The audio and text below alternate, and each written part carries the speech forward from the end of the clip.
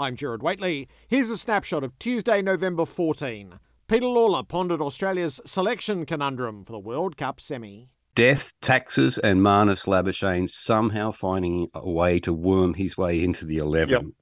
They're the three certainties in life at the moment. Everybody seems to be leaning towards Marnus. I think he's done enough to warrant a place with what he's got. But is that what the selectors want? I think he really made a statement with that fielding in the most recent game. But let's not forget that wasn't a one-off.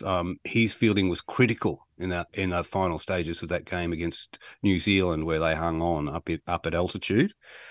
I'm pushing him in there. Malcolm's speed on the place of the 50-over World Cup in modern cricket. But the players wanted to top it up and go off and play county cricket on top of that. So that's not a new argument.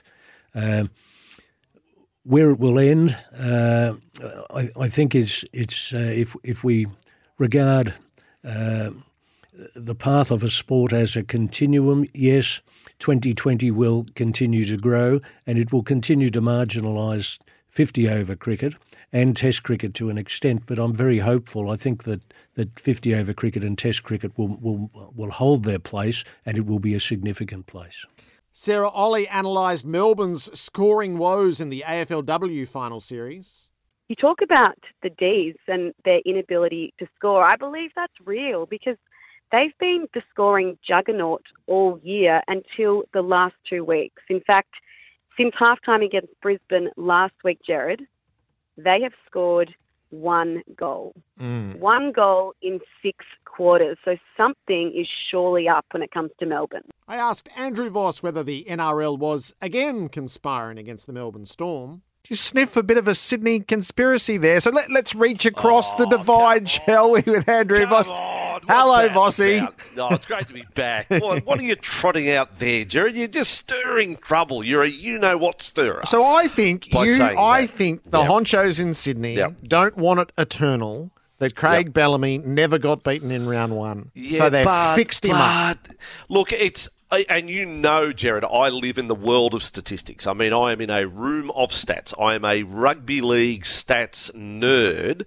That is one statistic. While I hail it to a degree, I don't sort of hang on and say that's one of the greatest ever. Because truth of the matter is, Melbourne did 1 year lose their first game of the season, but they had a bye in round 1. So there is a little caveat with that one, okay? So I'm saying it's not all as it reads exactly. And Brad Blanks talked about the Hollywood strike and its resolution.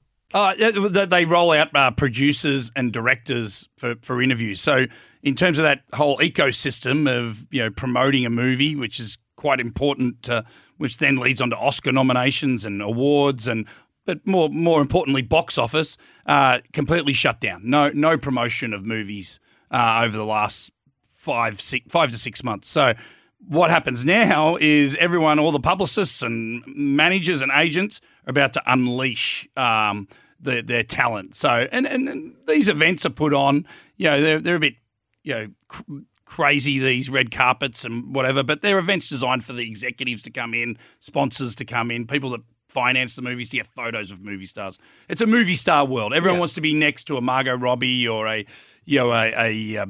Denzel Washington, and that's what they're designed for. And they will be swarming back. Every night in New York City will be a premiere for television. Streaming premieres are now just as big as movie premieres. And that's just a snapshot. The full program and all interviews are available through the Whateley podcast. Subscribe at sen.com.au.